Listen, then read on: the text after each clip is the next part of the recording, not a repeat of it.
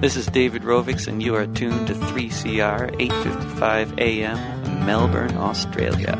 Step 3 is finding there's a tactic when everyone believes it could be true.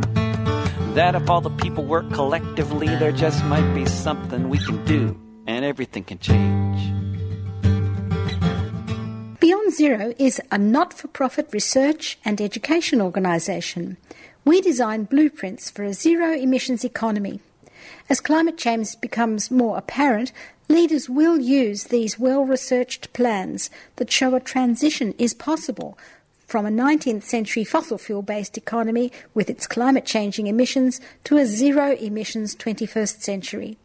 Check out our website for reports on zero-emissions energy, zero-emissions buildings, and zero-emissions high-speed rail.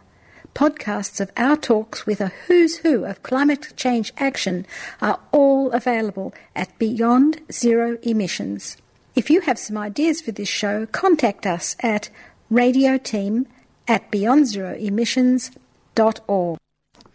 Good evening. This is the Beyond Zero Emissions Show. My name is Jane, and welcome to another jam-packed week, largely curated by our host Vivian Langford. Tonight we've got a bit of a crossover. We've got a Canadian in Australia, and then we have an Australian in Canada. First up, we're meeting Canadian author Ian Angus. He was recently at the Socialism for the 20th Century conference in Sydney, launching his book, wait for it, Facing the Anthropocene, Fossil Capitalism and the Crisis of the Earth System. I like that, fossil capitalism. There's a few layers to that. Then after that, we are broadcasting an interview from Canada's Radio Eco Shock. And Vivian quite often cherry picks some excellent shows from Alex Smith's show, Radio Eco Shock, and brings them to us. And tonight, the Australian author David Spratt was with Alex Smith. David Spratt's website is called Climate Code Red. But first up tonight, we have Ian Angus in Sydney. The question tonight is how to slow capitalism's ecocidal drive and to reverse it. Ian Angus is a Canadian eco-socialist. His slogan is "Leave the oil in the soil, the coal in the hole, and the tar sands in the land." He gave me a far-reaching interview at the Socialism for the 21st Century conference in Sydney. It was at Sydney University, where his book, Facing the Anthropocene, was launched. You can get this book now in the bookshops. Listeners, his name is Ian Angus. I was delighted to learn that he had, for many years, presented a radio show in Canada, so he knew the ropes, and he gave me such a good interview. You'll love his historical knowledge and his statesman-like composure.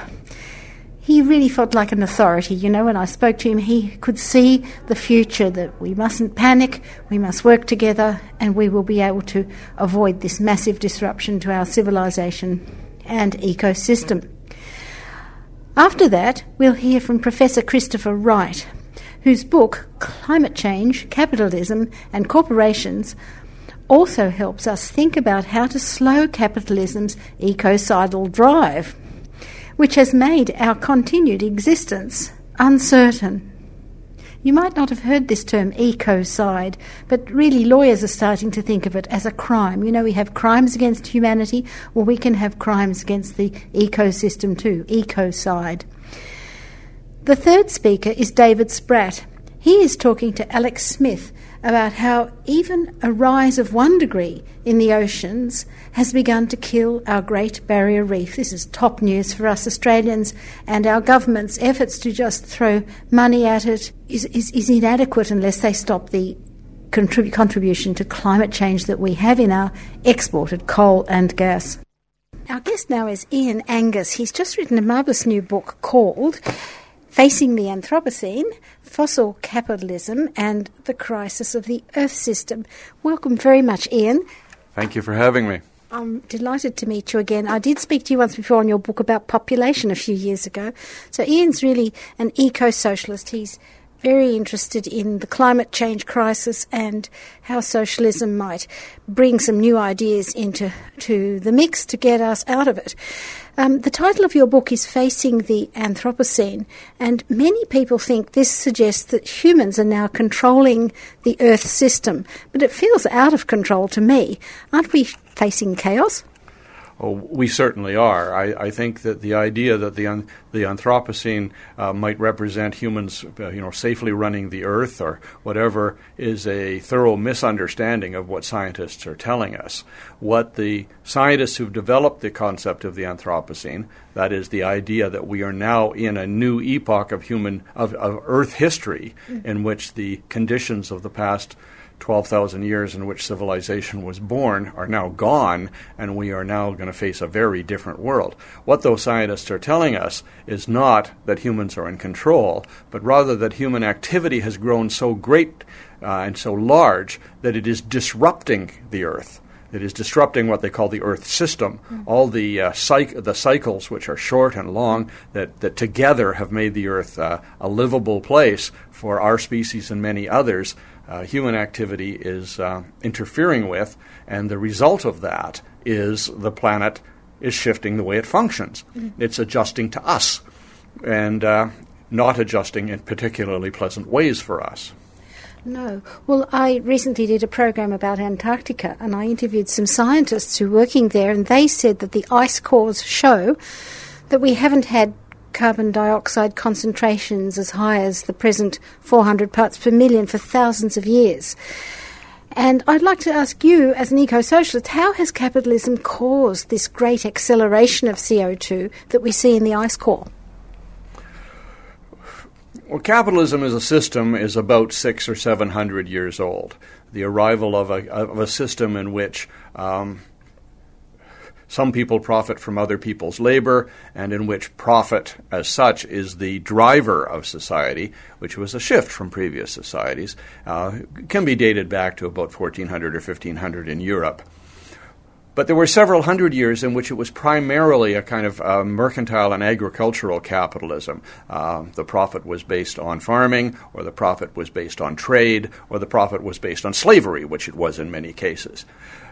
Towards the end of the 1700s and the beginning of the 1800s, we start to see an acceleration of the way capitalism operates, and that was based on a number of technological discoveries, most importantly the steam engine and the rapid increase in the use of coal, but also the invention of the factory, the invention of the concentration of workers in one place where so that the boss could control what they did, manage their lives, and increasingly the machinery drove the worker rather than the worker driving the machinery.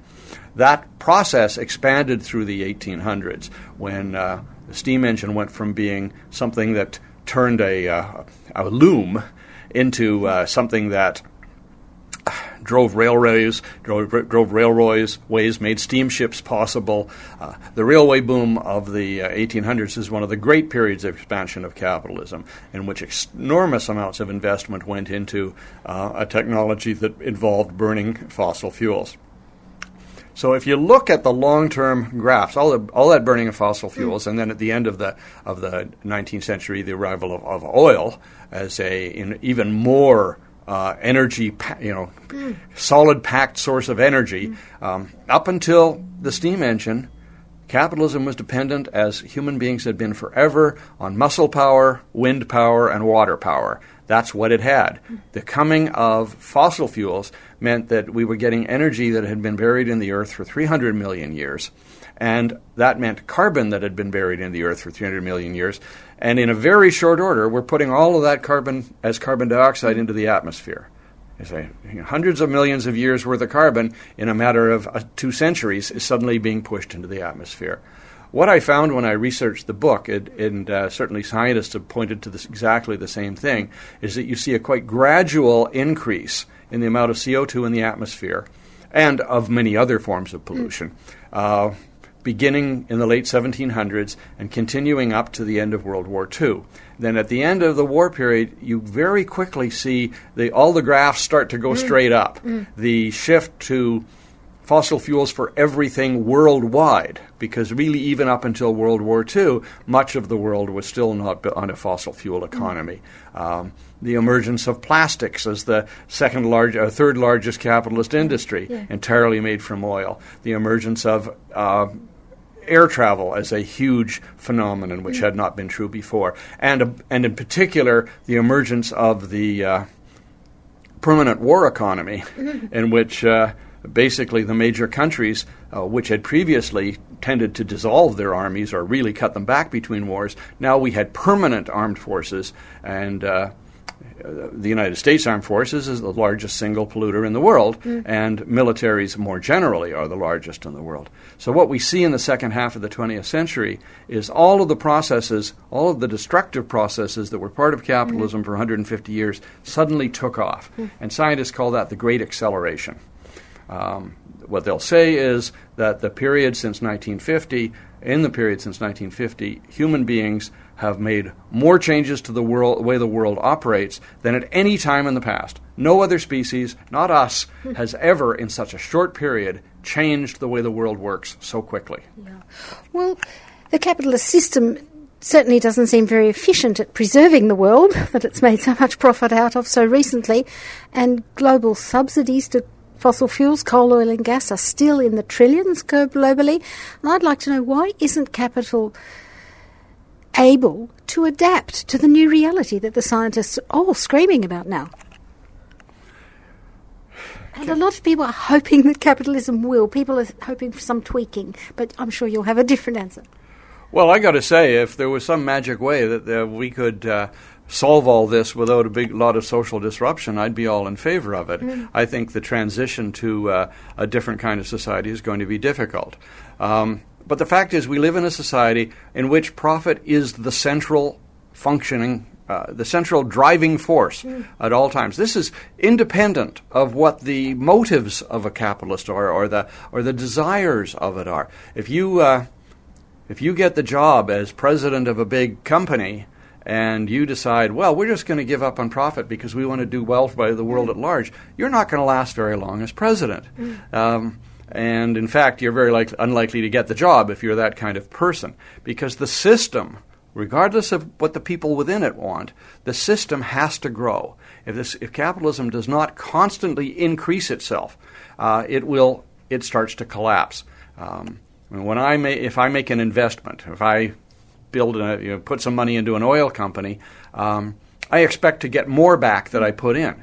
That's the way it works. If I put it in expecting to get less back, eventually I'd have no money left. So that doesn't mean I always will make a profit, but that's always the goal. And so you make a certain amount of profit, that goes back into it, and it becomes a constantly expanding process. That's the way this system works. And it will do that regardless of the damage it causes. That's why the cigarette industry was so successful. That's why it took so long to stop destroying the ozone layer, because it was profitable to do it. And that's why oil companies have lied and cheated and done everything possible to deny that their fundamental product is destructive to the world. Because without that ability to use that product, they've got no profits. Okay, well look, Naomi Klein's book was very popular, and her title, This Changes Everything, went a lot further than just decarbonising the economy. And you said we have to remove, in your book you mentioned a list of things, for example, remove the profit motive, you've just talked about that, the arms trade, the advertising industry, and factory farming. I think that's a fight on many more fronts than the present climate movement is prepared for. What do you have to say to that? Well, I've really got two answers. My first one is that I am a socialist, I am an eco-socialist, and I do believe the fight is on many fronts. The fact is that if we could figure out a way to stop using fossil fuels today, we would still have huge damage being caused by many other aspects of capitalism, by the use of artificial fertilizers, by the whole problem of species extinction because forests are being cut down. You could go across the line. There's a group of scientists who've done a thing of creating what they call the planetary boundaries, which is a list of 8 or 9 fundamental ways the planet works, that they're saying if we don't keep all of those within appropriate limits, that the way the Earth works will become seriously damaged. And if several of them fail, it could be catastrophic. And they also say you can't just focus on one of them because they're so tightly interlinked. All of them are very totally interlinked. So that's my answer number one, is that this is a complex societal problem. It cuts across all kinds of different ways we operate. The other side of the answer is that certainly not everybody agrees with me on that. And as a socialist, I'm prepared to work with people who simply want to work on coal seam gas or who just want to work on ending factory farming or whatever it is. It's obviously very difficult to take on the entire society at once. Yeah. But I think the way a movement to actually change the world will be built is to a considerable degree by people fighting the struggles they see right in front of them in individual factories and individual communities. And so I think that there's no contradiction between those two views from an eco-socialist point of view. Okay. Well, let's talk about the working class now. We've recently seen thousands of workers evacuated in Alberta, Canada, and they were working in the tar sands industry. And of course, your government promised to get them back to work as soon as possible. Our government would certainly do that. Here in Australia, the trade unions can see that coal is in a slump, but they're clinging to their jobs, and it's hard to find anyone planning the transition when the coal and gas have to be left in the ground. I feel the social licence will at least be taken away from those two things, and there will be a transition, but it'll be messy unless we plan it. How do you see this transition happening? I think it's very, very important that environmentalists recognize the role of working people in all of this, and the fact that many of the changes that we want to see and need to see are going to be, or could potentially be, harmful to many working people. I think it's utterly essential, for example, that we don't put ourselves in a position of condemning workers who go to dig coal or go to get the tar sands because they need to earn a living. We have to recognize that that's because we do live in a society where if you don't have a job, you're going to starve. People will get the jobs they need to get.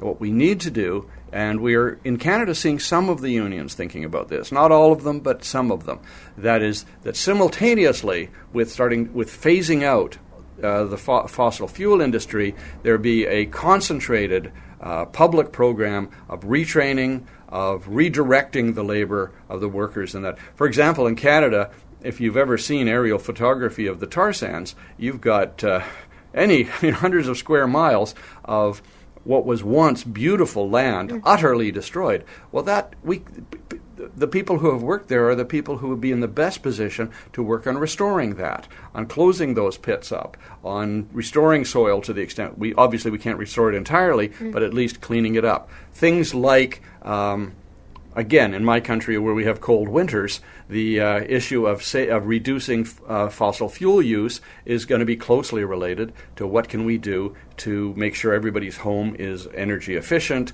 that they don't lose heat, and so on. Those are things that we will need people to do.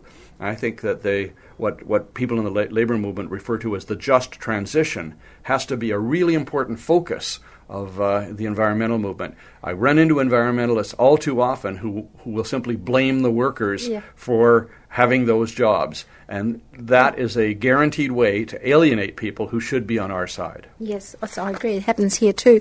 Look, in your chapter, I'm talking to Ian Angus, and his book is called Facing the Anthropocene, Fossil Capitalism and the Crisis of the Earth System. Ian, you had a chapter there called We Are Not All in This Together, and you started with the idea of the Titanic, and the first-class people were pretty sure of the ride in the the boat. But the people in the economy class weren't going to be any lifeboats for them, and you say that's a model of the present situation. You expose a fortress mentality, where elite people and the military, for example, just think they can sequester themselves from this climate problem. What do you think they are really planning while they talk, our governments, your government now, they talk about innovation, international cooperation, green banks, helping the Pacific Islanders who are sinking under the rising seas, and they're also signing up to the Paris Climate Agreement. What do you think they're really planning or thinking? I'm not sure many of them are really planning or thinking anything apart from protecting their own privileges and their own survival. The rich have always sort of pulled themselves to get into separate neighborhoods and separate mansions, and they continue to do that. But what we see them doing now is doing this on a global scale, on a number of levels. If you get the really super rich, there are entire cities devoted to simply serving the super rich, in which there is the poor simply are invisible except as servants. And, of course, you've got all of the super yachts and all the rest of it, sort of as the very wealthy isolate themselves or find places where they can go in the event of a crisis, because they know that their system repeatedly produces rebellions. Now, they may attribute it to people being stupid or people being conspiracy or whatever, but they do know it's going to happen or it's likely to happen, so they set themselves up in places where they can be more secure over time. Capitalism is a system with a very short-term orientation. They don't think in terms of a century from now or how their great-grandchildren will work. They think about 3 months from now when the next profit statement comes out. And all of those things are what they try to protect. Now, they also do it on a different kind of level, and we see it here in Australia, where you get this kind of fortress Australia mentality, where desperately poor people trying to get to Australia get moved into concentration camps in Nauru and Papua New Guinea, or in Europe, where the European Union has this gigantic budget entirely devoted to deporting people back to the Middle East at a time when the Middle East, of course, is a place to die. That kind of fortress mentality is all part of protecting privilege in a social order that is built on privilege and inequality. Well, look, we don't have much time to prevent the worst of climate change. Really, all the scientists give these windows of opportunity, but they pass, and we're still going. In Australia, our emissions are still rising, for example. And when we say socialism, many people think back to the environmental disasters of the Soviet Union, and you broach this in your book, or China, for example. And I wonder, do you think candidates or people in Parliament like Bernie Sanders or Jeremy Corbyn are showing the way forward? Are they giving socialism a new sort of lease of life? I think people like Bernie Sanders and Jeremy Corbyn are more indicators than creators of a new kind of movement. I mean, the simple fact that, Bernie Sanders has been in American politics for his entire life, but this year, I think, he and the people around him recognized quite brilliantly that there was an interest and a demand for a new kind of politics in the United States. And they proved to be correct, that a person who is self-described as a socialist and who's being condemned as a socialist by the right-wing press is getting mass support. And a similar kind of phenomenon with Corbyn. The huge support to the LEAP manifesto in Canada. All of those things indicate to me that we are seeing a radical shift in attitudes, especially among young people, who they no longer say, the Soviet Union proved socialism is impossible. They have come to the conclusions that many of us came to even in the 20th century, that what we had in the Soviet Union wasn't socialism at all, and it was mostly did damage to the concept, and also, even more importantly, did serious damage to the earth. So I think that many people are getting past that. You're still going to see the ideologues and the Murdoch newspapers columnists saying, they're going to create the gulag for everybody. But I think increasingly those kinds of arguments are just not being listened to. Right. Well, Beyond Zero Emissions, which sponsors this program, and other groups have created blueprints, endlessly these blueprints for the whole chain, for example, in decarbonising renewable energy and the transition for workers, all of that. But governments just seem to be in the way, and I'd like to know what needs to change within democracy. Well, the starting thing that needs to change on that is that you need, again, a social order that doesn't depend on profit. I've seen Beyond Zero Emission studies. They are very impressive. They show what could be done if you were willing to destroy the oil industry, destroy the coal industry and completely revamp the way the economy works. But what you're doing then is you're attacking the most fundamental institutions of the system, and to ask a political party that is entirely beholden to the coal and gas and fossil fuel industries to change that is whistling in the wind. That was Ian Angus, author of Facing the Anthropocene. Ian Angus is a Canadian writer, and he's also has a website called climateandcapitalism.com. I'm Helen Razor, but that's deeply irrelevant. What is relevant is that you're listening to 3CR on, what's that frequency again, dear? 855. I told you, Helen. 855. And what is relevant is that you're not listening to that other crap. So well done. Get lost in science.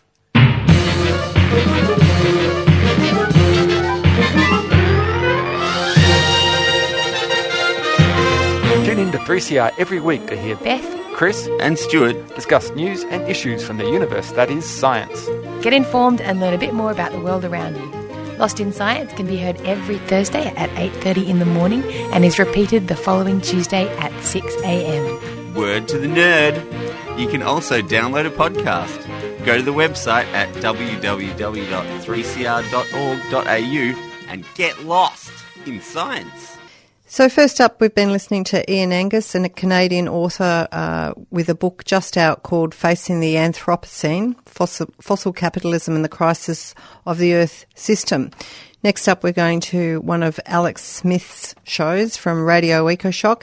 He's talking to our Australian David Spratt, who was the author of Climate Code Red. I believe he released a book of that name, and his website is of the same name. That's Climate Code Red. So here's David Spratt in conversation with Alex Smith. You're listening to Radio 3CR. I'm Ian Angus, a longtime community radio broadcaster in Canada and editor of the website climateandcapitalism.com. As I struggle to cover world problems, comes a call from Vivian Langford. She's the host of Beyond Zero on 3CR Community Radio in Melbourne, Australia. You must cover the mass bleaching of coral in the Great Barrier Reef, she said. And Vivian sent me a link to a powerful story by David Spratt. He's the author of the book Climate Code Red and one of my favorite blogs, which is also called Climate Code Red. And David asks, after the record, mind-numbing coral bleaching, what would it take to save the reef? Good question. David Spratt, welcome back to Radio EcoShock. Hello, Alex. Lovely to be with you. Okay, now as you write in your blog, back in 2009, Charlie Veron, one of the world's greatest coral experts, told the Royal Society the Great Barrier Reef was on a death watch, as he put it, and that was then. But let's back up a little bit, David. We've all seen video of gorgeous coral, but it's hard for us to grasp the size of Australia's giant reef. How would you describe it? Well, I mean, this long before we had World Heritage listings, I mean, this was often listed as one of the 7 great wonders of the natural world, together with Mount Everest, the Antarctic, Victoria Falls, and so on. So this is a magnificent thing that stretches almost 3,000 kilometres down the east coast of Australia. This is something that you can see from outer space, literally, in its size.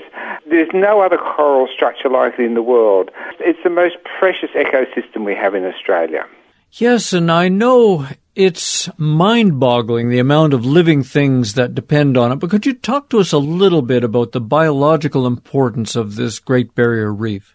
Well, look, barrier reefs have actually, coral structures have been around for 500 million years. I mean, they're really old. Corals have produced more fossils than anything else in this world.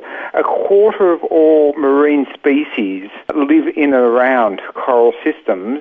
And around the world, particularly in Asia, but in other places as well, there are tens of millions of people who depend on coral reefs, and because they're very rich environments, particularly for people who use marine protein as their primary form of protein, they're absolutely essential for many people in the developing world for their day-to-day survival. So from so many perspectives, they are just so essential. And could you explain what gives the coral those brilliant colors we've seen, and then why it can go white? Coral, I guess to many of us, has two meanings. One is those big limestone structures we see. So the coral animal, the coral polyp, is like a small jellyfish, and it builds a base of limestone, of calcium carbonate, in which it situates itself and builds structures. So you've got an inert limestone base and an animal that lives on the top layer of it. That coral polyp lives in a symbiotic relationship with a very small algae called Zooxanthella. And that algae and the coral polyp, the coral animal, are codependent because the algae produces the oxygen that the polyp needs and the polyp produces the carbon dioxide that the algae needs. So they have to go together. And it's the algae that actually give coral those many bright colours we see. If the temperature, the water temperature, gets too hot, the polyps get stressed and they expel the algae. And if they expel all the algae, and once they're expelled, they do not come back. So if you have and this is why we have the word bleaching, because if the coral polyp expel the algae, the coral loses its colour and goes that almost translucent white colour. So hence the notion of bleaching. So you can have bleaching which is not so severe, where some of the algae will be expelled or some of the corals in a reef system will expel their algae, but not all of them. In a severe bleaching, what we've seen this time, the corals literally die because they are starved of food and nutrients, and that's what we're seeing in an unprecedented way on the most pristine section of the Barrier Reef at the moment. And how much of that Great Barrier Reef has bleached white this year? Well, there are about 3,000 reef systems in the Great Barrier Reef, stretching over 3,000 kilometres. Scientists over the last month, 6 weeks, have done a survey, both an aerial survey and getting into the water, where they spent a lot of time, and they assessed 910 reefs, and of them they found 500 to be what they called severely bleached, which means that their prognosis is not good.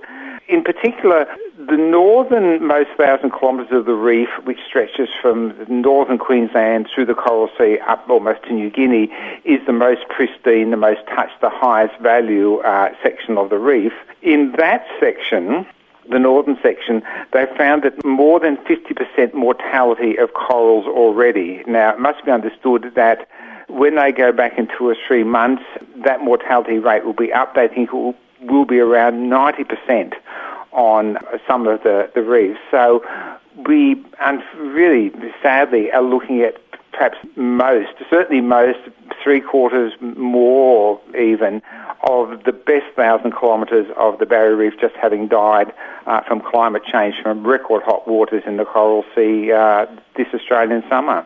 Yes, when masses of coral first turned white in the 1980s, people thought it was a disease. How do we know, David Spratt, that it's really a signal of climate change? The fact is there hadn't been a bleaching event until the 1980s. So this is a new phenomenon, and bleaching can be reproduced in the laboratory. I mean, a lot of work has been done on the Barrier Reef. It's an essential part of Australia's identity, of its natural ecosystems. It also supports 80,000 people in terms of the tourist industry. It's one of Australia's best-known icons. So a lot of work's been done. And you can, in a laboratory situation, take waters with corals in them and warm them up and watch this process happening. You can also increase the amount of carbon dioxide in the water, which is another consequence of climate change. As we put more into the air, about 40% of that carbon dioxide is drawn down into the water, mixes with H2O to produce carbonic acid, which is a weak acid, and that acid itself will eat away at limestone structures, whether they be corals or the shells of hard animals like crabs and so on. And they produce this in the laboratory, so this is now a well-known and well-observed event. And have the seas around Australia been hotter than normal? Yes, we've just had, particularly the section which is most badly bleached, had the hottest waters on record. literally without exception, about 1 degree warmer than the average over the last 20 years.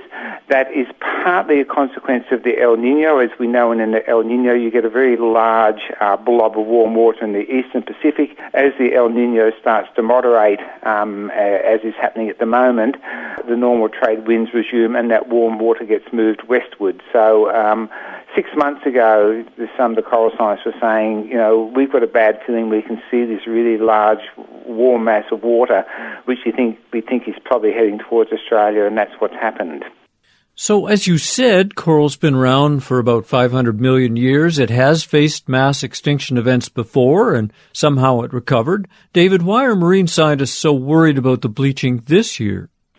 Well, what we have to understand is that if a coral is killed by a bleaching event, that is, it loses all its algae, the limestone structure remains, but the polyps, the animals inside, die.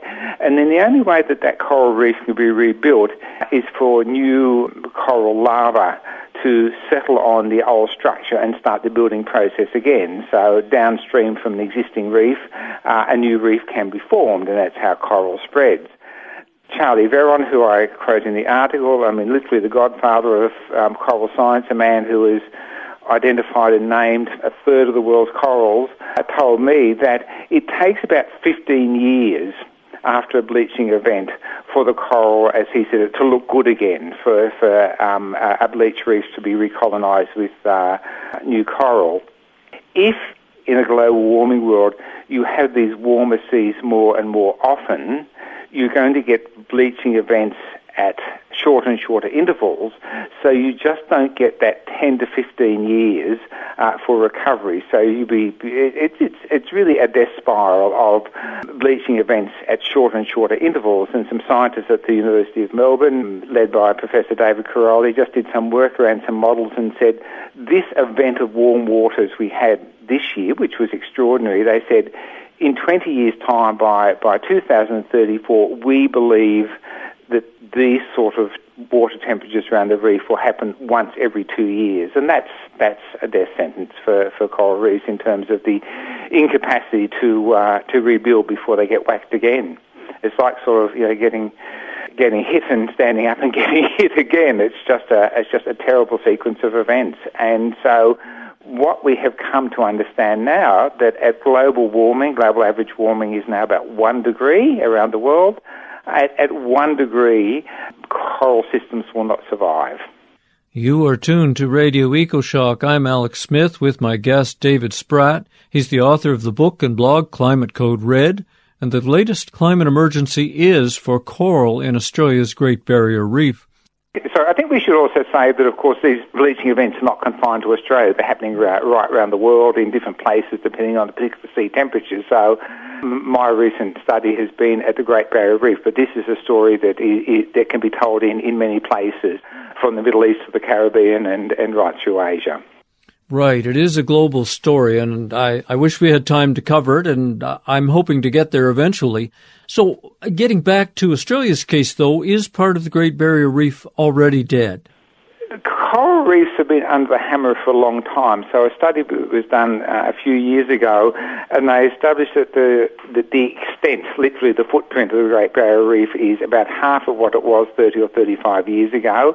That is due to a number of factors. There was a large bleaching event in 1998 associated with the previous El Nino.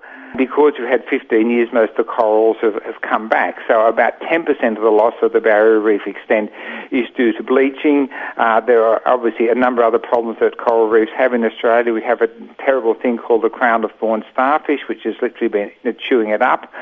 We also have a problem that the barrier reef is just off the Queensland coast, where there's a lot of agriculture, particularly sugarcane, and a lot of the fertilisers run off the land and into the ocean, and they also have a terrible effect by fertilising predators. We're also having more intense cyclones, and the commotion on the surface of the water can physically destroy reefs as well. So reefs are under the hammer from a number of sources, but this event of monumental destruction is directly a climate change related one. And what happens to a reef once the actual coral animals are gone? Well, we've we've got three possibilities. If the reef is only partially bleached, that is, there are some algae remaining in the coral, then those corals will recover, and that happens.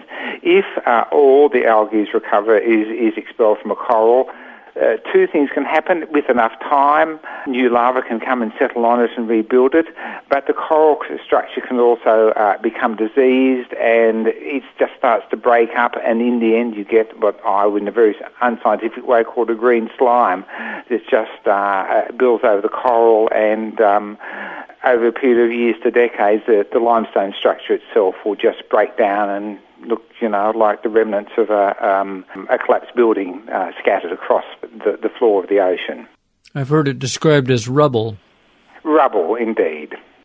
Well, so far, as you know, this year 2016 has broken global heat records, not by a little bit, but by a lot. And how close are we to the upper limits where coral can survive around Australia? Well, we've now had, at the 1 degree of global average warming, an extraordinary event where the sea surface temperatures were a degree hotter than normal. The last event, as I said, was the largest, biggest bleachings between 1998 and 2002, so we've had 10 years. The corals recovered. If we stayed at this 1 degree of global warming, it may be 5 years before another hot water event. It may be 15. The coral might struggle on to some extent at 1 degree of warming. But if we get another half a degree of warming, and there was a very important peer-reviewed piece of research done which said that if you got the global average temperatures of 1.5 degrees, and that's what we're looking at in perhaps the next 20 years, another half degree of warming, then their estimate was that coral reefs would be reduced to less than 10% of their present area. That is, they would be remnant systems. They wouldn't be something that we would call part of a Great Barrier Reef. It would be a tiny barrier reef. So another half degree of warming, which is sort of in the system now, and they'll be gone. If we stayed at the current temperature, they'd struggle on better and not so well. Let's get to the human role. Since Australia counts on billions of dollars in tourist revenue and other kinds of revenue, as you talked about, from this famous reef system, I assume the government is focused on saving them, are they? The barrier reef tourist operators are in a difficult position. As I mentioned before, there's about 80,000 people, $8 to $10 billion a year of economic activity generated off the reef. The tourist operators don't want to scare away the visitors, so they're saying that there are parts of the reef which you can still visit, which is true. They must also know that their long-term business plan is that they won't have a business. So they're caught in a contradiction. The Australian government has played a terrible role. We have an environment minister who keeps on saying he wants to save the reef and then gives planning permission, environmental permission for huge new coal mines to be opened. So objectively, the Australian government is aiding and abetting the destruction of the Great Barrier Reef.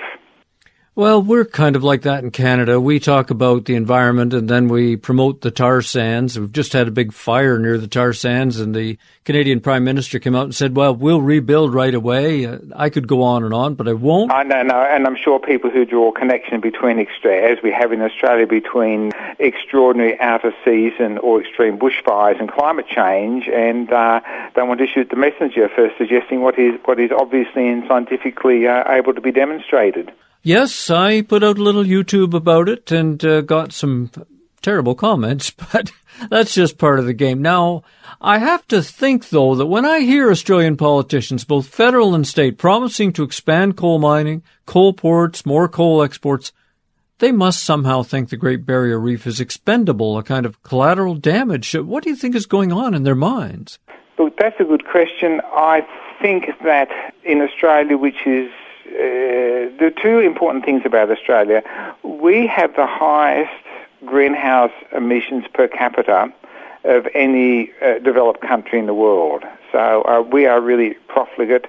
We have really large fossil fuel export capacity which is trying to be built. Unfortunately, the collapsing coal demand and coal prices has stopped, at least for the time being, a whole lot of new coal mines being built, particularly inland from the Barrier Reef. But these are people who have seen fossil fuels as a cargo cult and cannot understand that the continued operation of the fossil fuel industry and having a planet that's livable are simply contradictory propositions. And it has to be said that, in my experience and the experience of others, most of these politicians and their advisors are very poorly informed on the science. Maybe that's deliberate, but in a basic, scientific, emotional, existential way, they simply don't get it. But I know that there are millions of Australians who are deeply concerned about the Great Barrier Reef as it fights for its life. Who are the voices and the groups struggling to save the Great Reef? Well, I mean, it's an interesting question about whether and how the Great Barrier Reef could be saved now. I mean, the simple proposition is that at 1 degree of global warming, the reef's in severe trouble. With more warming, it's certainly going to be in a death spiral. So to say something like the Barrier Reef actually means having a conversation and trying to think about whether we can stop physical global warming getting any worse than it is now, because if it is, the reef will be gone. If we can hold global warming at 1 degree and knock it down a bit by large amounts of carbon drawdown and so on, then maybe it's got a hope. That's a very difficult conversation, I think, for a lot of climate groups and activists to have. Certainly, over the last 3 or 4 years in Australia, a lot of work has been done to draw the connections between the proposals for new coal mines on the Queensland coast near the Barrier Reef and the future of the reef. But in fact, the reef is being killed not by future coal mines, but by the coal mines and the oil that's been extracted over the last 20 or 30 years. So lots of campaigning and honestly a lot of deep, heartfelt concern and pain about what people have seen. I'm feeling it myself. Have you seen some action in the international arena about pressuring Australia or trying to help Australia to save this reef? Well, yes, some of my friends in North America have pointed out to me that there are climate campaigning organisations in the United States and Canada who've actually been directing their members to get into contact with their politicians and also Australian politicians in Australia. So I think there's been quite a bit of solidarity in terms of this issue, as indeed there needs to be. And if we lose this battle, and we may, how fast might it go dark and dead? Well, I think it's a death spiral. I mean, the bleaching wasn't even. It was worse on the north than the south. A lot of the southern areas are not in such bad shape, so they will battle on. Maybe the next surge of hot water will hit a different part of the reef, so there won't be a moment when the lights will go out. But just the extent, the footprint of the reef, its connectedness will suffer. So it will be death by 1,000 small warmings, I'm afraid. Certainly in coral scientists really honestly say, they've said, if you want a safe reef, bleaching started at around 320 to 340 parts per million of carbon dioxide. I mean, that was 30, 40 years in the past. We're now at 400 parts per million. When we got to 387 parts per million almost 10 years ago, they said, we're now past the point where the reef can survive. So that's some context that it is now our past emissions and sins which are dreadfully catching up with us. Right, and there's about a 30-year delay, I've heard. That's right. From what we already burned is still to come. That's right. I mean, we saw another example of that a couple of years ago when that really important research came out on some of the West Antarctic glaciers, and they said, we can now see that some of these glaciers have passed their tipping points for total loss of the glacier, of increasing glaciation, and that will lead to 1 or 2 metres off the immediate glaciers, but this will trigger glaciation of much more of West Antarctic, which is 3 to 5 metres of sea level rise, and we asked some of the scientists who've been involved in that work, so when do you think the tipping point was, and at what level of carbon dioxide do you think this event happened? And they said, look, you've got to go back to the 1970s. You'd have to go back to 1970s levels of carbon dioxide probably to stop those West Antarctic ice sheets tipping over. So as with the Barrier Reef and so many other things, we don't see these tipping points coming because by their nature, in a way, we can't. But when they do occur, what we're seeing is things that were put in train decades before, and that's the whole story of global warming and its delayed consequences. We almost see it in the rearview mirror. Yes, unfortunately, unless we can turn the car or the truck or the bus or the tram around very quickly. So you published Climate Code Red in 2008. Are you considering a new edition of the book, another book, or is that your blog? That's my blog now. I think things are changing so quickly that when we wrote that book, somebody said we were pretty adventurous. Some people would have called us alarmist back then. But in fact, that book has stood the test of time better than most, in that most of the things it talked about.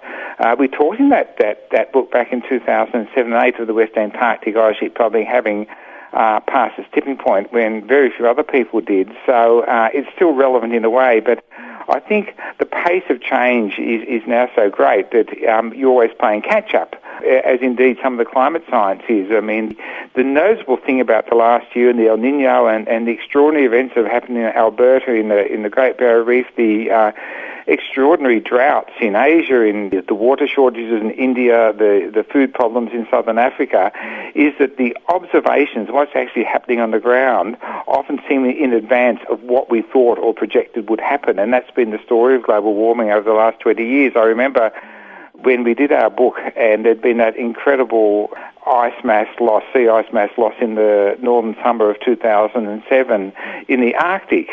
And one of the climate scientists said, but this is happening 100 years ahead of schedule.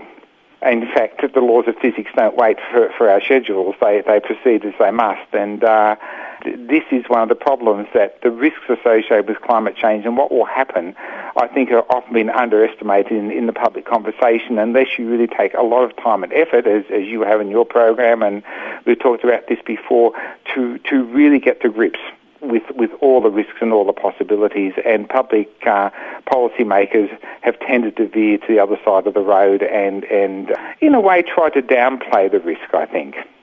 From Melbourne, Australia, we've been talking with David Spratt. He's the author, blogger, and activist, and chronicler of the age of climate change, I think. David, thank you for all your work for the climate and for talking with us today. It's a great pleasure, Alex. Thank you so much.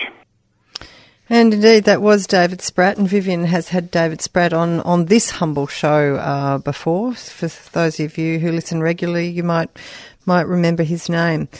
That was quite a sobering couple of pieces there, and it has been very sobering that the election has come and gone with very little impetus or catalyst from the dying of the Great Barrier Reef. That didn't seem to make much of a mention at all in the run-up to the election, either by the media or the politicians. So having just listened to that sobering analysis and being as well informed a listener as you are, we know because you listen to our show, amongst others, every week, perhaps you'll be impelled to join a climate action group to get out there and to lend your weight to the climate change wheel, because certainly we're not going to be led by our leaders on these issues. So I've dragged up tonight just Environment Victoria has quite a good listing of possible environmental or climate action groups to join. It's not enough to wait for somebody else to do it. We all need to play our part. And there's a range of locally based groups linked on Environment Victoria's website. Just to name a few, there is, of course, our humble organisation, BZE, but there's Chelsea has a climate action group, Darebin, Geelong, Maroondah, Moonee Valley, Mount Alexander, Murrindindi. There's some more general climate action groups like Families for a Safe Climate or Future Makers. There's many, many action groups that you could join, and I would urge you, if not beg you, to join at least one. The other cause I would direct you to tonight, with a few minutes left to go, would be the Great Forest National Park, and you can find their cause under the website greatforestnationalpark.com.au. That's a very worthy venture, an endeavour to save habitat just outside of Melbourne, along the eastern sort of reaches of Melbourne, and that area is also the home of the leadbeater's possum, a gorgeous little possum which is endangered. Not that a species need be gorgeous to be worthy of our help. But that's it for the show tonight. I don't forget to listen to our Friday sister show on at 8:30 on Friday mornings with Kay and Michael, and associated cameos from others there. Thanks very much to our fabulous team, Roger, Teddy, Jody, Andy, Viv and myself. The guests tonight were Ian Angus, an author of Facing the Anthropocene, and David Spratt. And if you search for Climate Code Red, you'll find his blog. Thanks very much for listening. Thanks to all of you who donated. Thanks to all of you who listen, and we'll see you next week.